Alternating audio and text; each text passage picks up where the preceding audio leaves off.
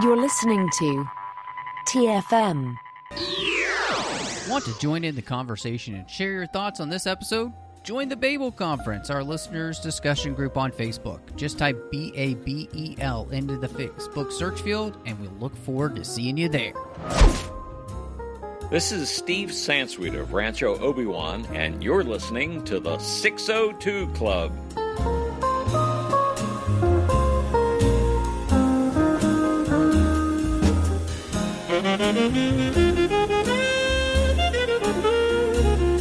Welcome to TFM's local watering hole, the 602 Club. I'm your host here, Matthew Rushing, and so excited to be back with my good friend, John Mills, this week. John, it's great to have you back. I feel like we should get you a really nice guest room. Yes, you should. Wow. I'm not giving you any more than that. I just said, yes, you should. You offered and I accepted. Oh, man.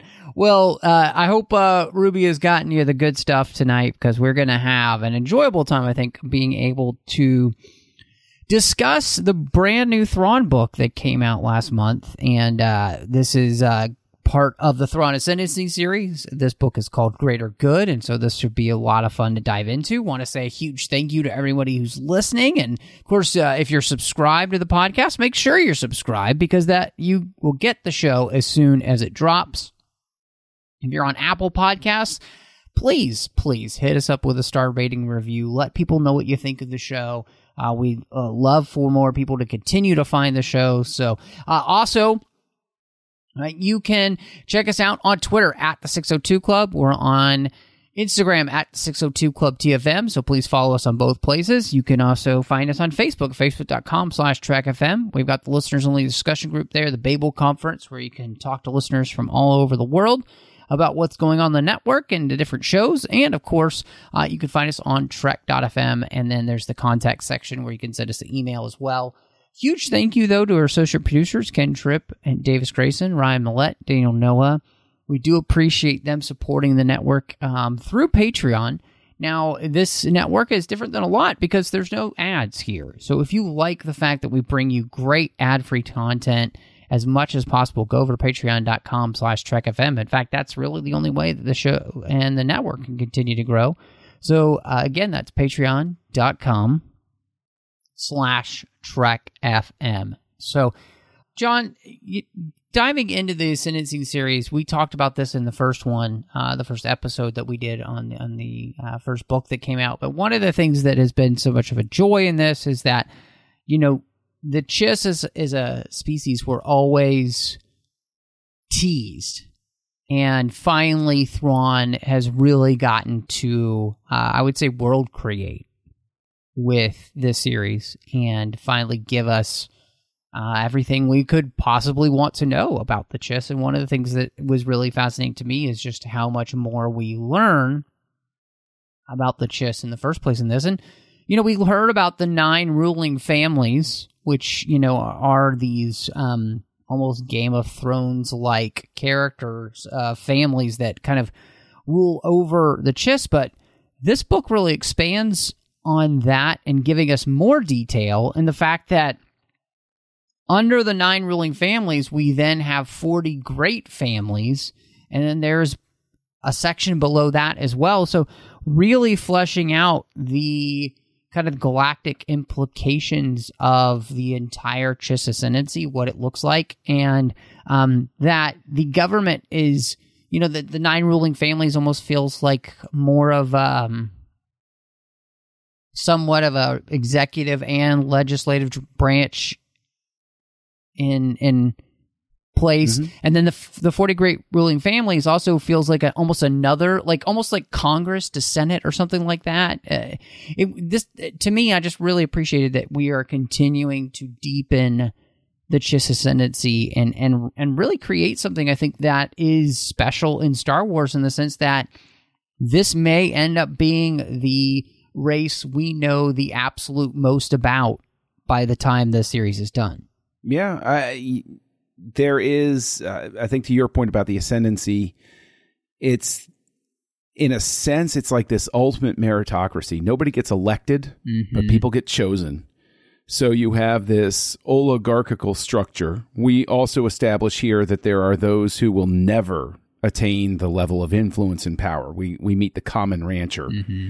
And so it's very feudal, and it's very, while being like that's the thing, is what Zahn deserves credit for, is that it's hard to quantify it as a singular thing. Right.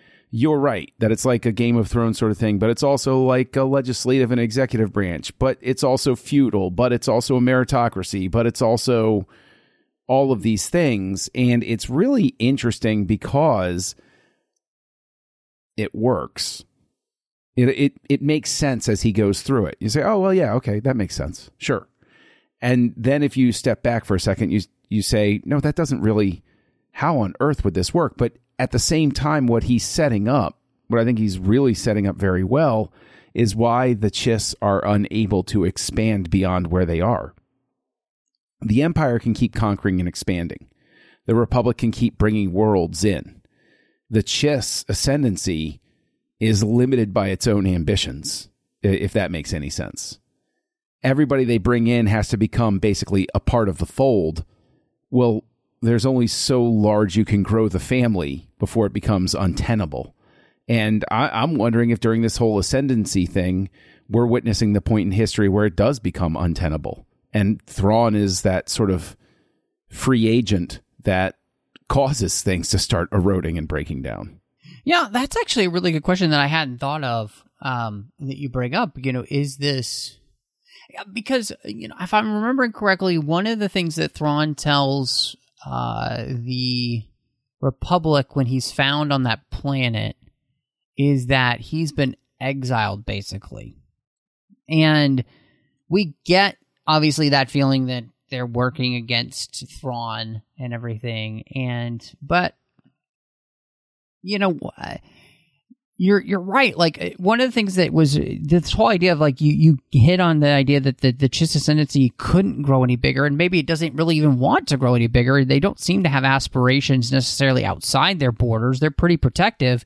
And one of the things that Jinxtus does as an allusion to the Chiss ascendancy is he they have that big migratory scene with the birds, and he's kind of pointing out that these birds, you have the predator birds that are on the outside and the weaker birds on the inside, and how this seems to almost be a slight metaphor for the Chiss ascendancy in itself, that it keeps a strong border to keep everything in check inside its borders, and in some ways you create the protective barrier, and you protect the more vulnerable to the benefit of the whole.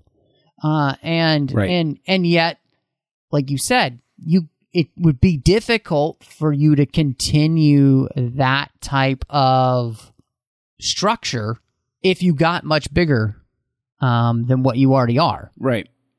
Well, you would have to take into consideration as well that it becomes stability and balance becomes incredibly necessary as a means of survival. And so you could reach in for the metaphor that when, and I'm going to preface this by saying I'm going to be struggling with names for this whole thing because they truly are alien names. They are very, and it's, I remember Haplif, and it's Stimkiv, whatever, the female that's traveling. Oh, yes, I know who you're talking about, yeah. When she poisons the ground, not to kill all the birds, but to make it less habitable, and they all change their pattern. And that shows how just the tiniest bit of influence that's unexpected from outside the ascendancy, if these birds are a metaphor for the ascendancy, one little poison changes the way everything goes. Yes. Absolutely, and that's definitely a big part of the story and the plan that Haplif has as well, and something we'll talk, I would say, in super detail about, because it really is the biggest part of the story, but it's also, I would say, the biggest thematic element of the book as well, too. So, no, I think this is the thing, is that Star Wars very rarely brings species to life like this. Everything is pretty monochromatic with species that we see. We definitely you think about like the Gamorreans, right? You don't really think of them as being nuanced in any way. I honestly, I would say the closest nuance that we've gotten for any other race in Star Wars has actually been the Mandalorians. After what we got in the Clone Wars and then what we're getting in the Mandalorian, it's like we're really getting some serious nuance to that species. Otherwise, I guess, the Jedi, of course, there's nuance there, but as it comes to understanding a specific species or race in Star Wars, there aren't many where you have this kind of detail. True, but by the same token, in the prequels, there's very much a sense that where we're meeting them is in the public square. And even though it's cut from Episode 2, there is an effort to show what life was like on Naboo for Padme when she was growing up and how different it was from the life that Anakin had. And so there are hints of the nuance there, but of course you can't go into as much depth as you do in a book series, to your point, for sure. And I think what it is with the Chiss is what's interesting about their structure and about the whole approach to it. I'm pretty sure we hit on this in the first book too, is we're creating something that is truly living, interesting, and unlike what we've gotten before. And what's super interesting is with the exception of a few terms that we hear, right? This series is exactly what some people have been saying they want out of Star Wars. Sure. We've got no Jedi. We've got no possibility of Jedi here. True. Yeah, really. We've got no lightsabers. We've got acknowledgement of the Force, but it's not understood as such. Right. And it touches all of the species here, but they don't process it in the same way that the people do in the rest of the galaxy. Absolutely. And so there's a very, very interesting phenomenon here. And it really jumped out at me with this book. And I think what made it such a joy to read was I felt like the Chiss belonged in Star Wars, but it's a completely separate thing. If you strip the Star Wars branding from this, it would be pretty easy to do. Yeah. This is just a really good science fiction story, but it's given just enough of those markers of what's established about what I love before it that I instantly accept it as part of the larger galaxy. I mean, 100%. And, one of the things with the Chiss that we kind of dive a little bit more into, and I thought was a really fascinating little side detail that, we have the Skywalkers, and Thalos is talking to the mid captain of Thrawn's ship, and Samacro. That's the one name I can remember. Samacro. And he's talking about, that they have a schedule for when to bring Skywalkers out of the third site, as they're guiding ships. And she says, well, for Sherry, actually, it's better if she goes like 10 minutes beyond that time. And so it's not on this, schedule. It's not cut and dry. And that there has to be some kind of wiggle room there in the regulations. And they have this great conversation about, do we do what is easy or do we do what is best? And the fact that what is good for some is not always good for everyone, because not everybody's the same. Right. And it brings up, I thought, really interestingly then, he's in a very subtle way discussing the idea of the title, which is greater good. And greater good doesn't necessarily mean the good of all, right? And so I really loved that in that small discussion, you are finding one of the larger thematic elements of the entire book, because I mean, it even implies what we're kind of seeing with the political struggles of the people seeing Thrawn as not being a part of the greater good himself, because he doesn't play the game the same way that others. In fact, he's not even playing a game. This is not a game to him, right? And so I think what I was really impressed was the way in which Zahn is able to create these wonderful thematic connection points throughout the book in very different and sometimes I would say surprising ways. Yeah, and I still go back and forth as to whether Thrawn is quote-unquote playing a game or not. because he's so intelligent. I really think, how many battles have we seen him in through these 2 books wherein he is feigning ignorance of a situation until the key moment? And I still going forward with this 3rd book that's going to come out, I'm still sitting there saying, okay, I'm waiting for the other shoe to drop to find out Thrawn has been screwing with everybody and he actually gets how the game is played and he's just playing them. He's viewing it as a battle sort of thing, because his whole thing is he has a desire to learn the political game. And so I refuse to believe that he hasn't been studying it from his perspective, from the way he would approach things. I could be completely wrong, but I think that speaks to the character and the depth that Zahn is really giving him, because there were 2 things that really jump out as well about his character in the context of the ascendancy as a whole. Thrawn is a bad guy. We all love him, but he's a bad guy. Look at what he does to the Bendu. Look at the trouble he causes for our space family and Rebels.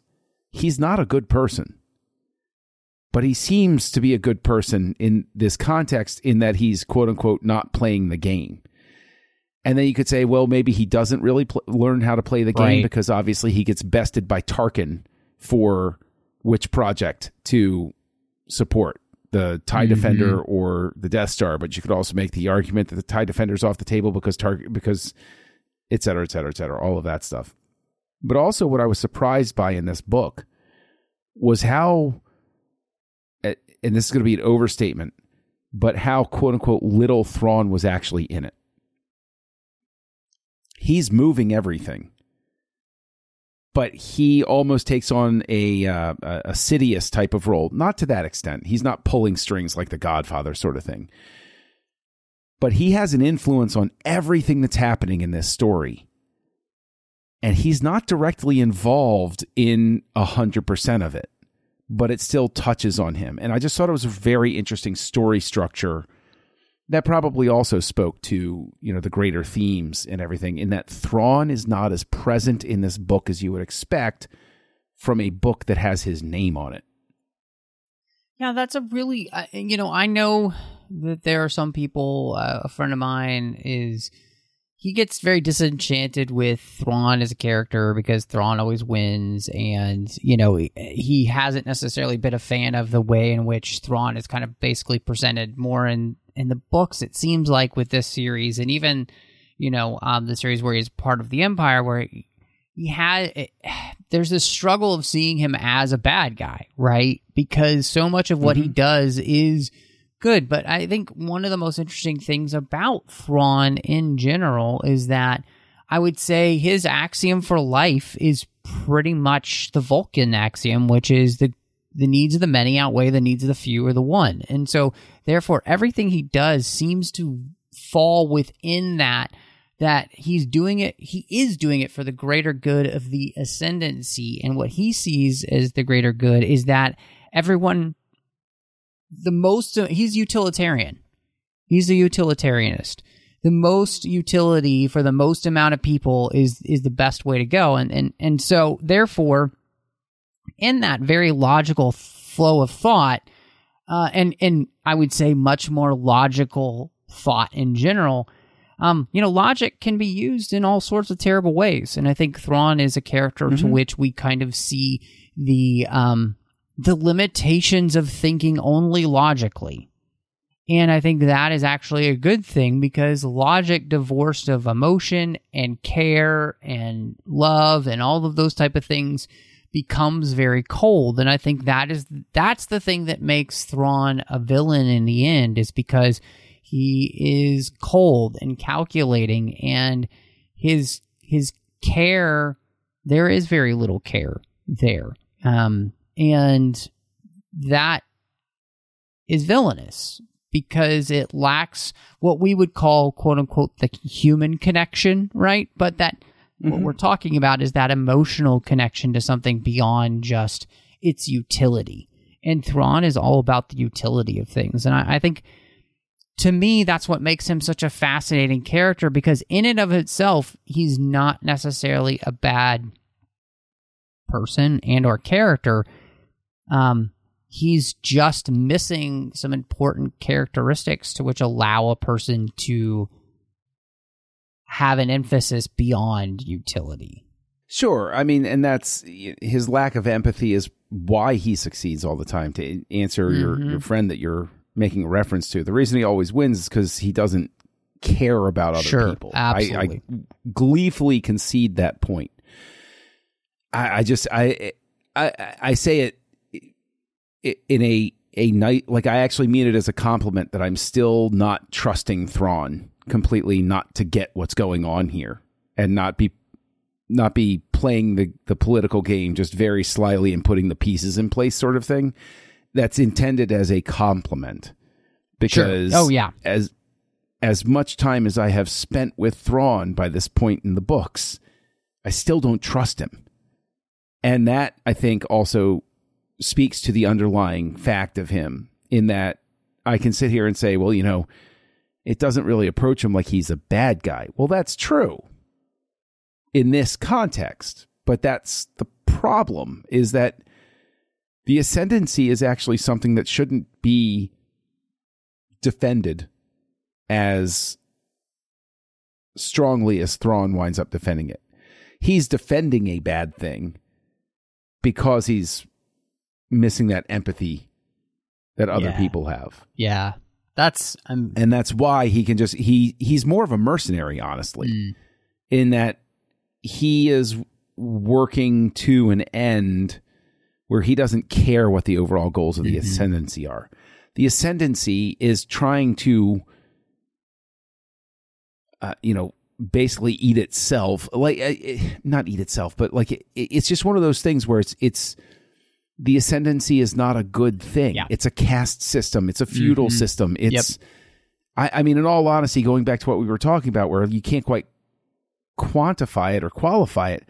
I mean, and I threw the word meritocracy out there. It's actually a false meritocracy because people are advancing other people for their own ends to manipulate them versus other people. So it's not a meritocracy, in fact. I've now talked myself out of it. And I will say, too, I think it's a great kind of time to jump into this whole idea of wagging the dog and Thurafan, who is the head of the Mrith family, wants to get rid of Thrawn. Why is that? Because Thrawn, like we were talking about, he does not play the game the way that other Chiss play the game and understand the political structure, right? And because he's not willing to play by their rules, he's a threat then to them.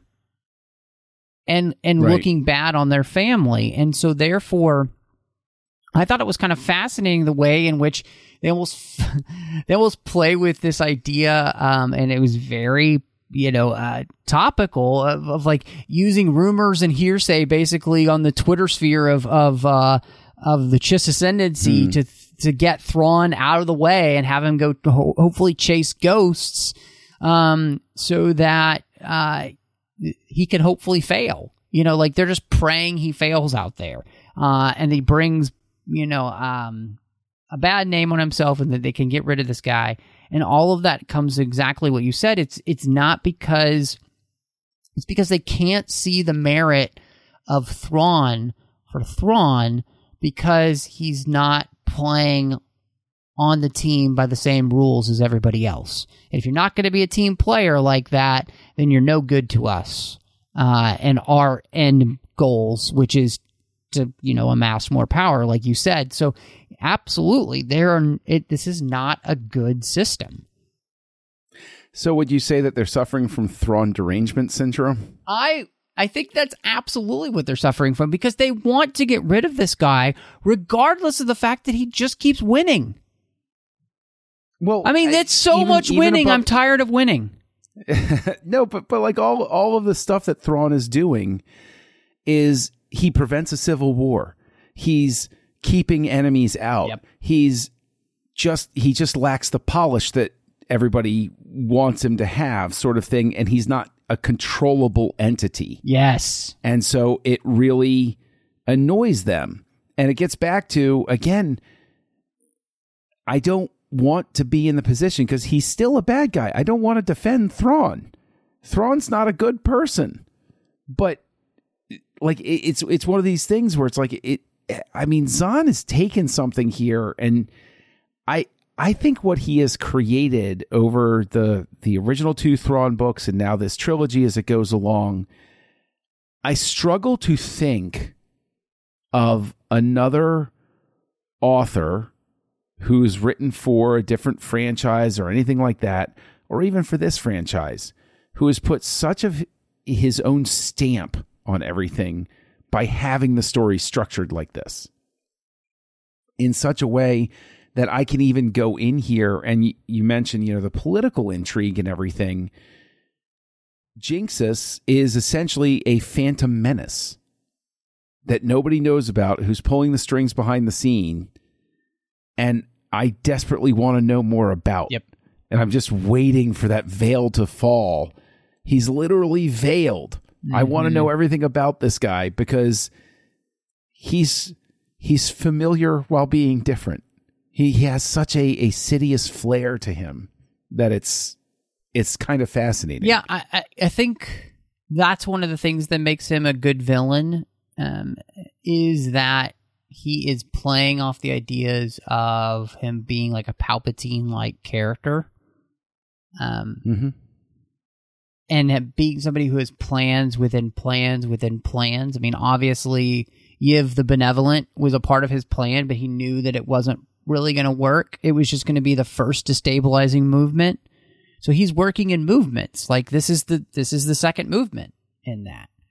And who knows what the third move in it is going to be, right? But I think us not quite knowing exactly who he is as a villain makes it really interesting and makes me want to know more, because he's familiar, and yet is he really like Palpatine, or is that just a veil that'll be unveiled later on? And he has some ripples and nuances that Palpatine doesn't have, so I think that's the kind of the thing that's been great, is like you were talking about earlier.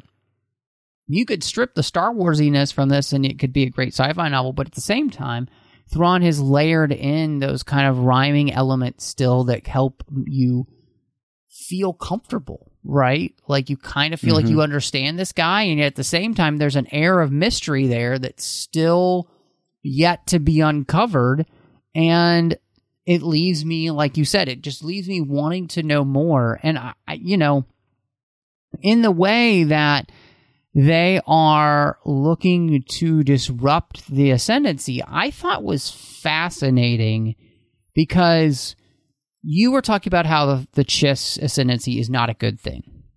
And one of the ways in which we see that here is that the big plan is Haplif is going to use the family's system and this kind of like feudal meritocracy type system against itself.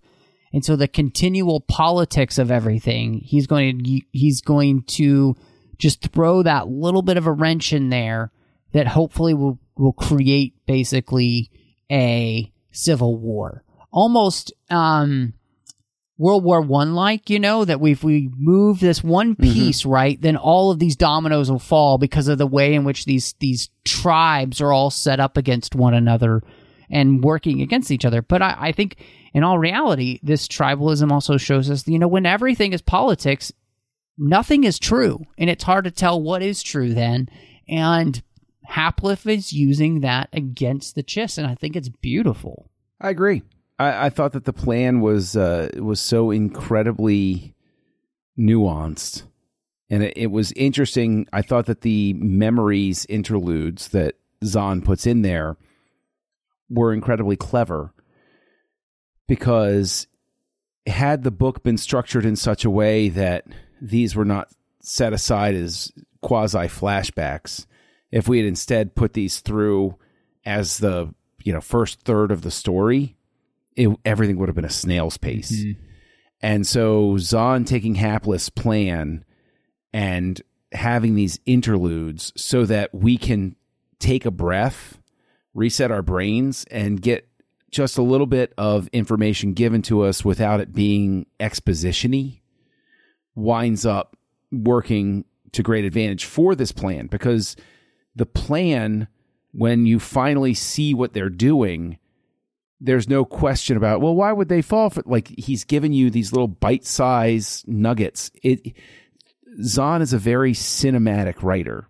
He understands that you need scenes in order to process the information. And I think it really helps that plan of Hapless go from convoluted to complex. And complex is better than convoluted. Everything makes sense when we get to that point. Well, and on top of that, I mean, like, you're talking about Hapless Plan and those interlude scenes, which I thought were really great additions to the book. Like you said, they kind of break things up, but they also help lay the foundation for exactly the way in which he's working out this plan, which is he's playing on the emotions of these young chiss who are off on this wandering year. And by playing on their emotions, it shows how he's going to continue to play on people's emotional states to get them thinking emotionally and not logically at all, and therefore being able to manipulate them. Because when you make somebody react emotionally and not logically, you're bound to make a mistake. And that's one of the things that makes this, and that's what makes him and this whole section, like Jinxes and his plans, an incredible foil for Thrawn and his logic, right? Is that we're working on all of these characters who begin to not think logically about things, not put anything through any kind of testing or understanding. They're just thinking with their basest emotions of like greed and quote unquote love, or, self-preservation or desire for more power. And when you do that, you are at your basest instincts, and that's where we're most dangerous, when we're not thinking above anything but base instinct. And when you get somebody being emotional, it's easy to take advantage of them then. And I think, again, this is one of the things where when you look at like this idea of tribalism and emotionalism, it's maybe one of the most topical things that I've just ever seen in a book recently. And it's done really well, I think, to kind of shine a mirror, as the best sci-fi really does, as the best Star Wars has done, right? To shine a mirror on...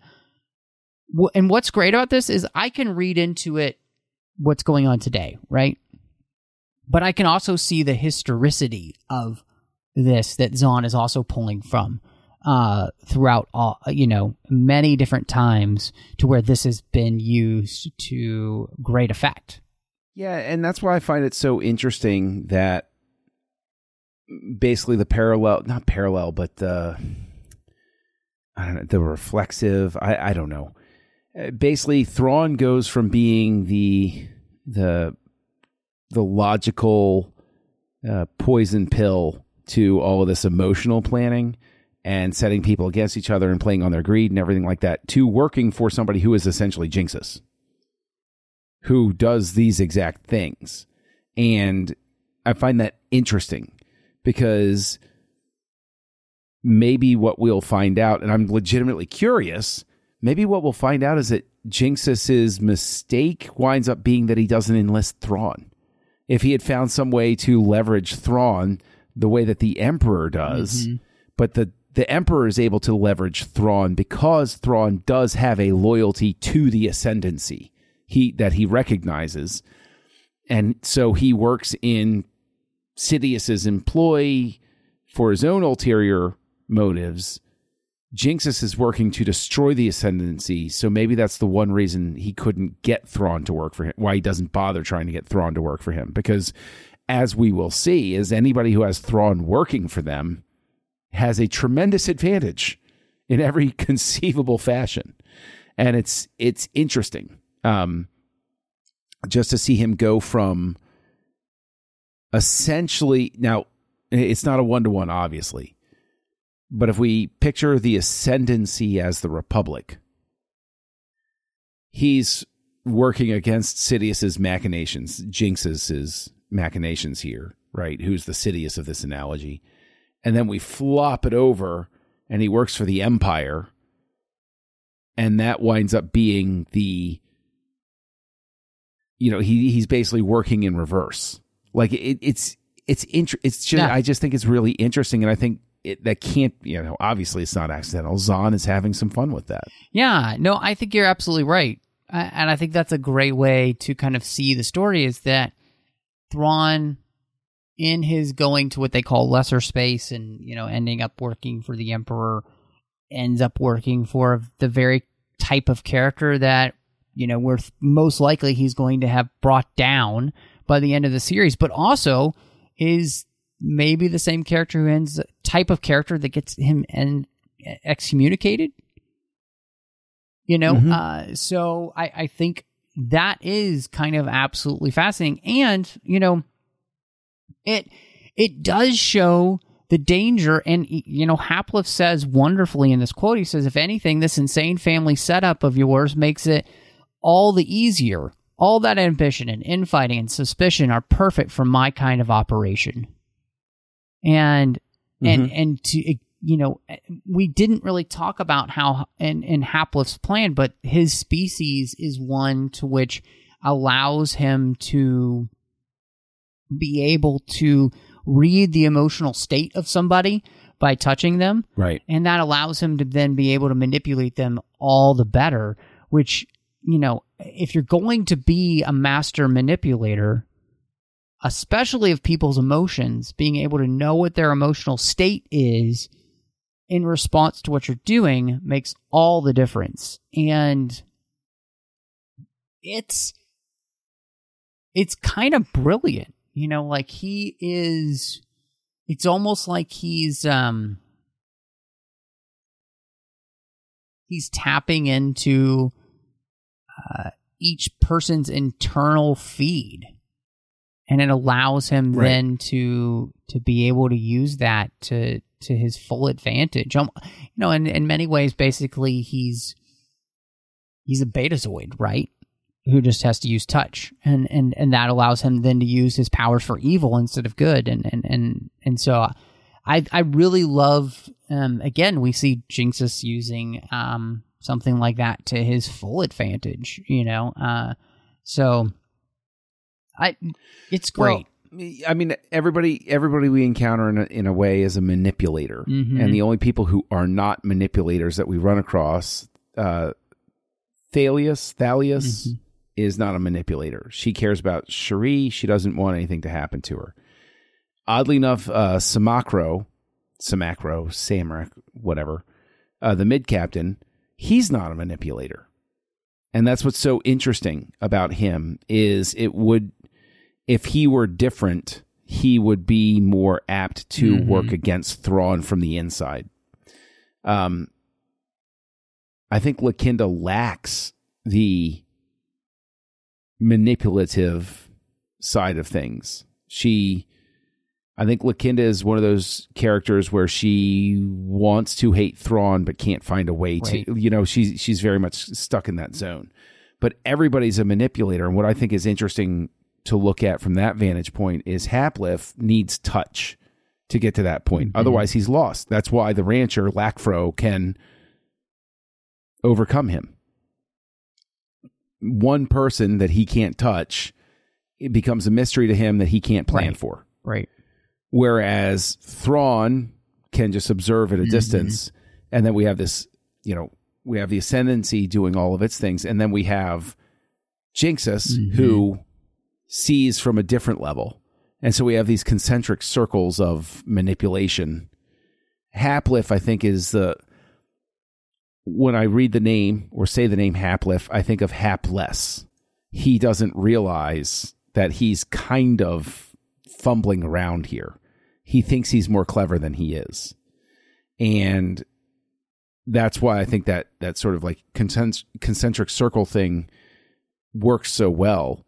Is you have the hapless one, then you have Thrawn, who's the competent one, and then you have Jinxus, who's working above Thrawn and accounting for him, as it were. Well, and that's something that I think is really interesting here, too, and I'm glad that you bring it up, because Jinxus doesn't know about Thrawn until this book, and he's told by Quilly or the navigator, Kalori, who tells him, you need to watch out for this dude. This dude has the ability to basically bring you down. And he's like, oh, okay. And by the end of this book, he's like, oh no, I'm going to have to put this guy into my calculations. And I think that's really fascinating to see. And I like it. I like it a lot that many times Thrawn has been underestimated, and I think Jinxus even underestimated him. In fact, in some ways, he's kind of underestimated the Chiss, and yet at the same time, he doesn't. He thinks this is the thing. Like, he thinks he knows enough to be able to overcome any weaknesses he might have, and to me, that's fascinating, because is that the chink in his armor, to which he's overconfident? Because there's the thing. One of the things that makes Thrawn really interesting is he's willing to admit when he doesn't know something. Jinxus does not necessarily seem to be able to admit when he doesn't know something, and will that be his undoing? I'm going to venture to say that Jinxus, I'm still not sure of what he does and doesn't know. I think that's a good point. Right. Yeah. That's the one X factor there in that calculation. But I think that the simple fact is, and I know I hit on this earlier, but the simple fact is, we're sitting here, we're talking about these characters. This is a Star Wars story. And I pause again, because we haven't once talked about any of the things that typically go along with Star Wars, but it's still a Star Wars story. It still has these lessons, right? Because what's the cardinal rule of Star Wars? You're supposed to be teaching the moral lesson at the core. It's not supposed to be a vanity piece. It's not supposed to be, a postmodern deconstruction of anything. It's supposed to be, okay, you have a morality tale and you're going to tell it. What I think is interesting is just the fact that this is a morality tale without a good guy at the center of it. And even, again, how would I feel about a Star Wars film where the main character isn't very present in it? But is always there at the same time. Like, I just think it's very interesting, and to go in with this, what I wonder is the thing that people always rebelled against with the prequels when they came out was, it's too much politics. The politics, come on, stop with the politics. Well, this is prequel era politics on steroids. This is an insane amount of politics, and with the same basic fundamental lesson that you can't trust anybody who's political. Like, it's just an impossibility. And then when you come across somebody who's bluntly honest and has no interest in the political game, the entire political system coalesces around itself.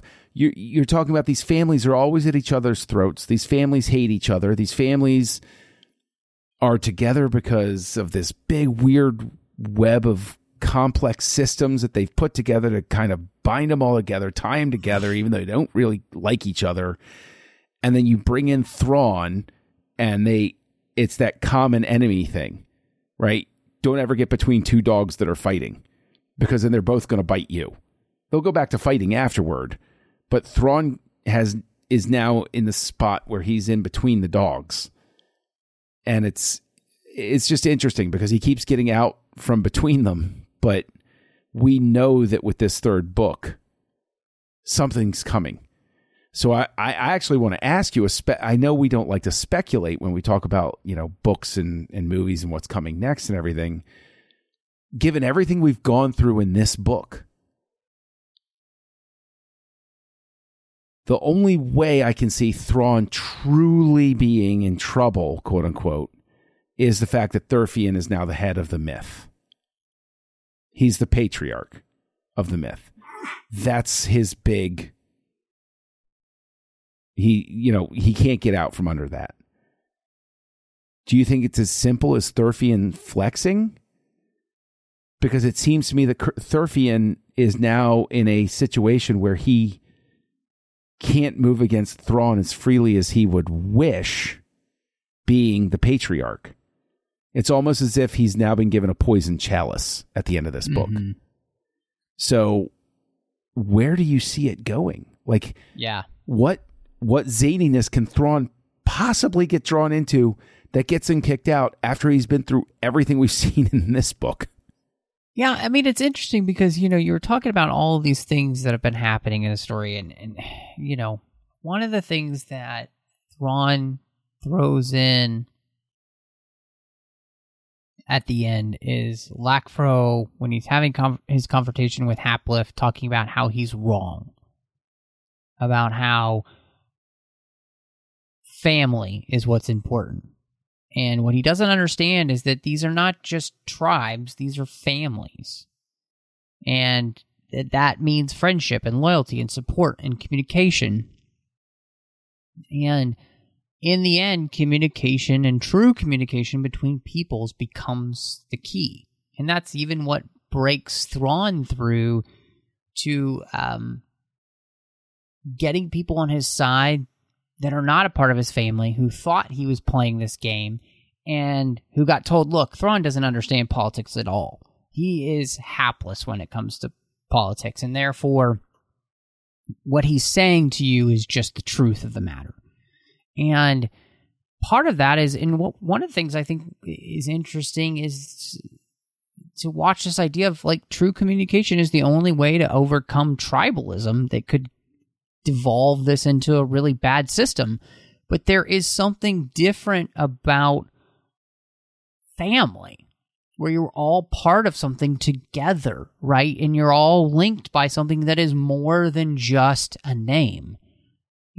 They say, and it's interesting, the same Star Trek, I was reading a Star Trek book and doing a literary treks on it here on the network soon. And the same idea of family came up in that book, and how, like, this idea in the end, blood is thicker than water.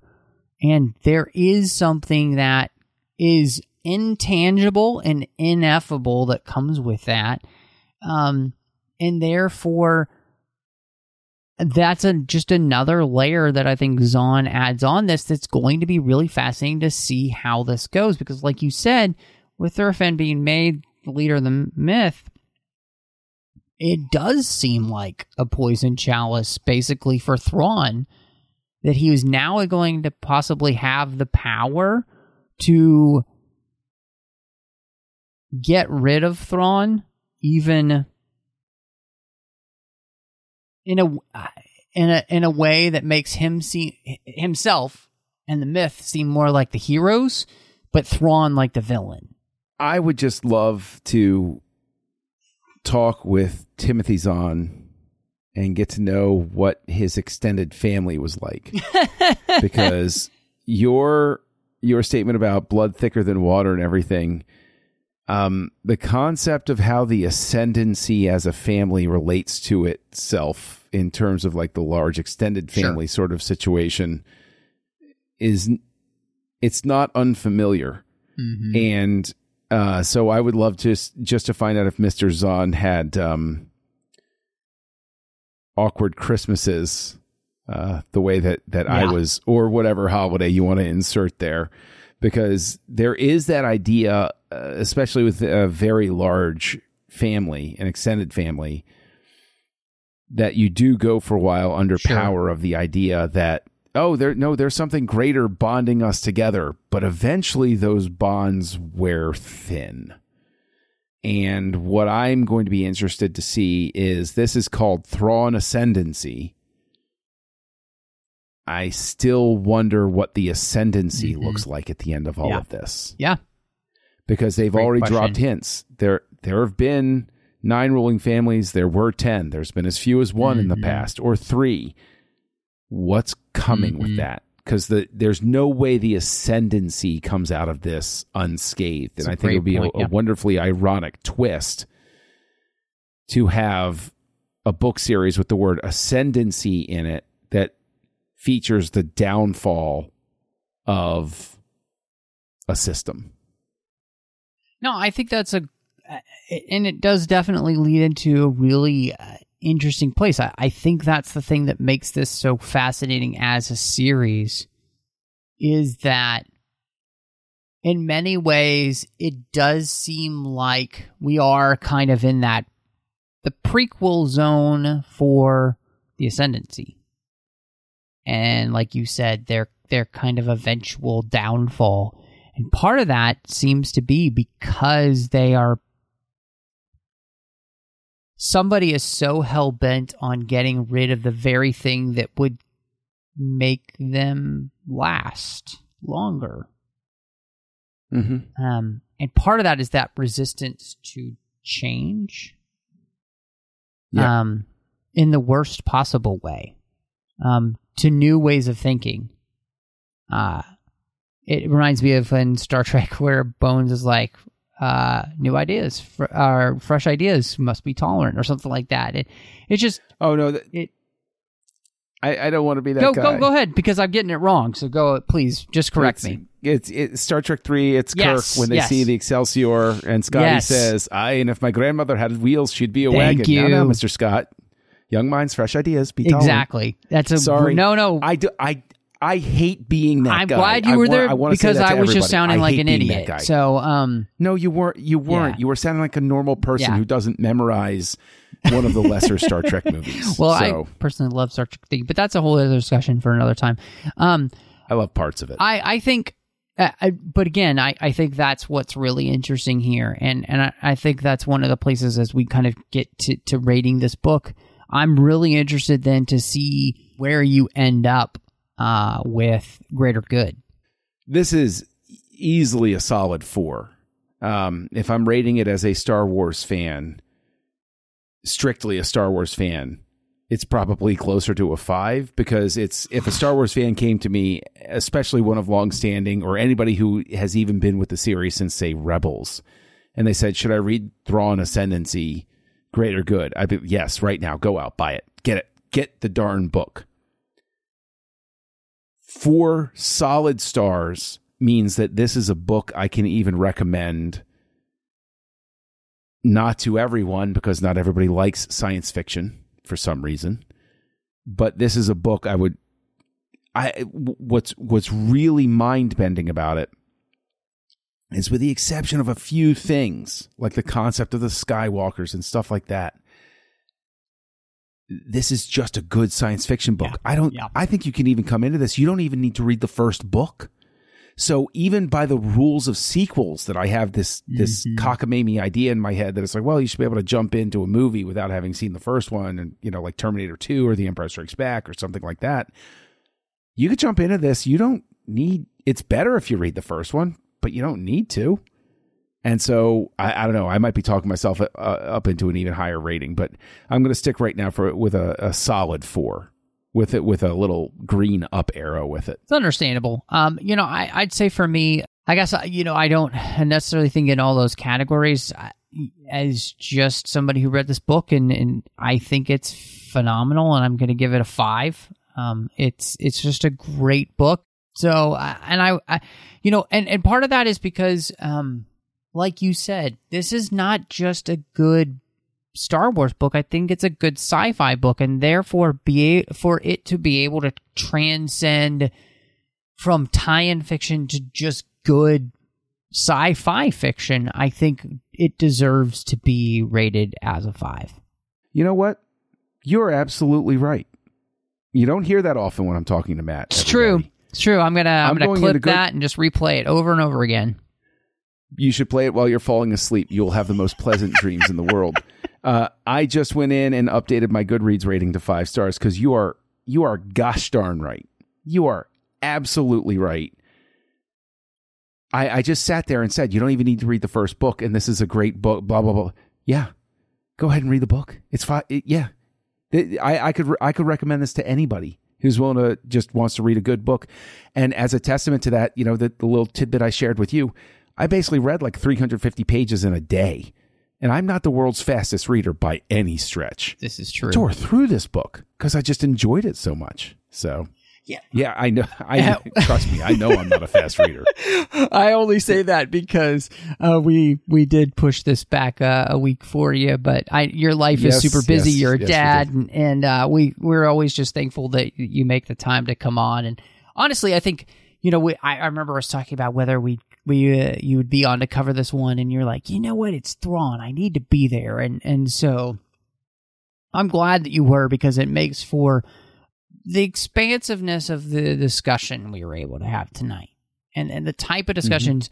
This is what you want from a good Star Wars book, right?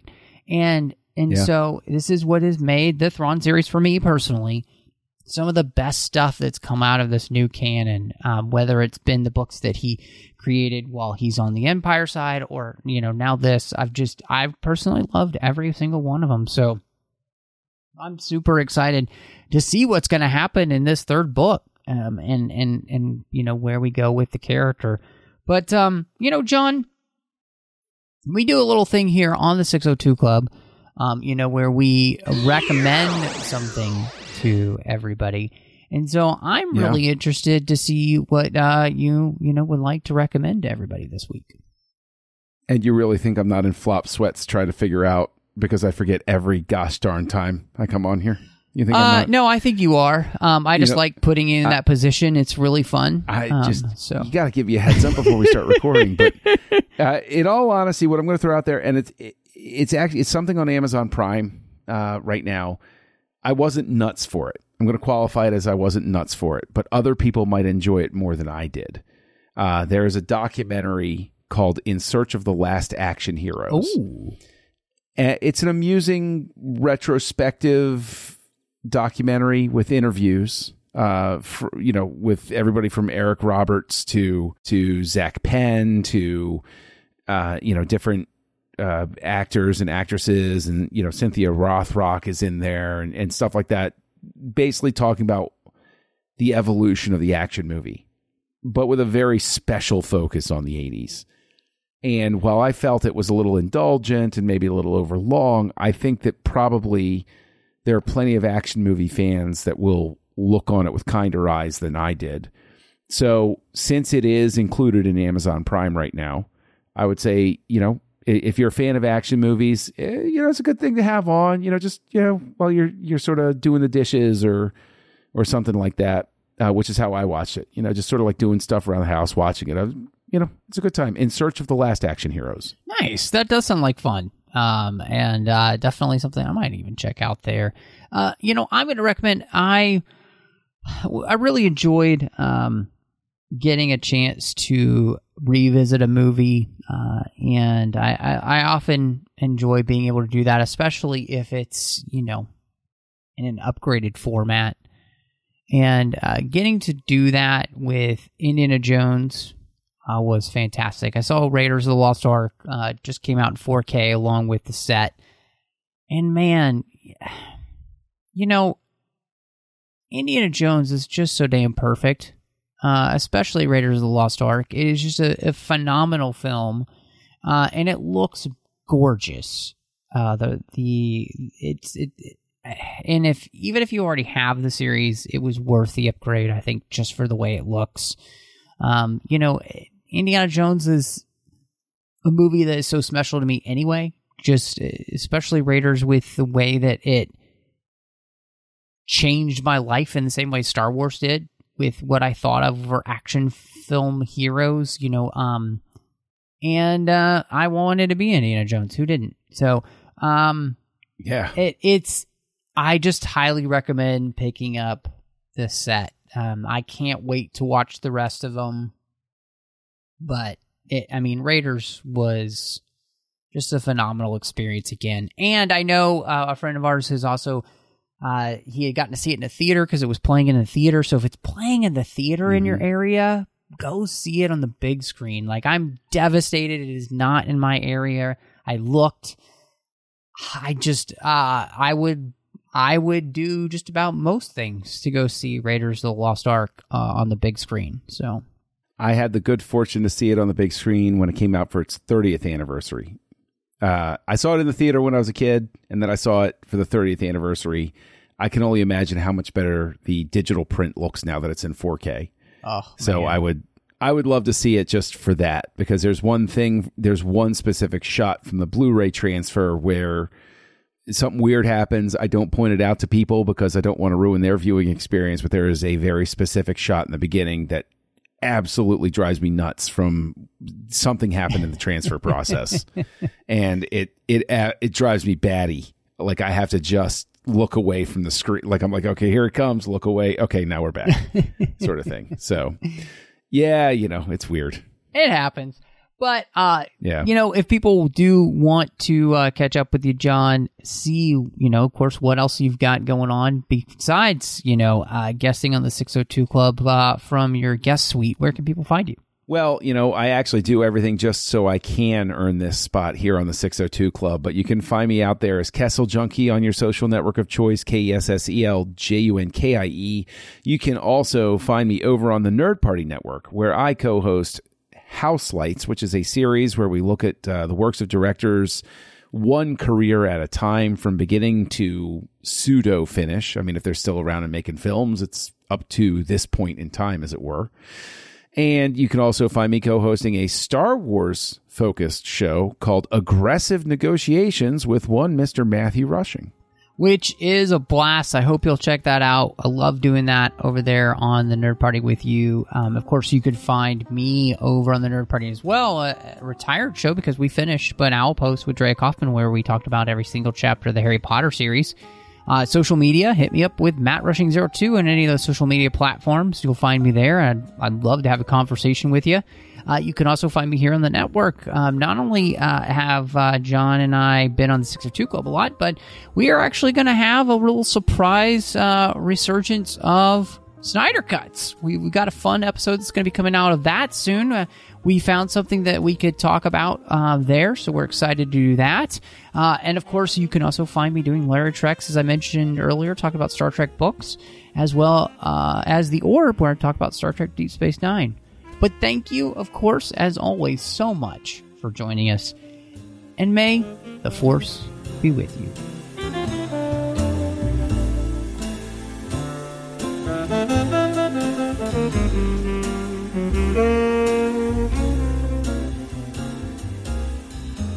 Thank you.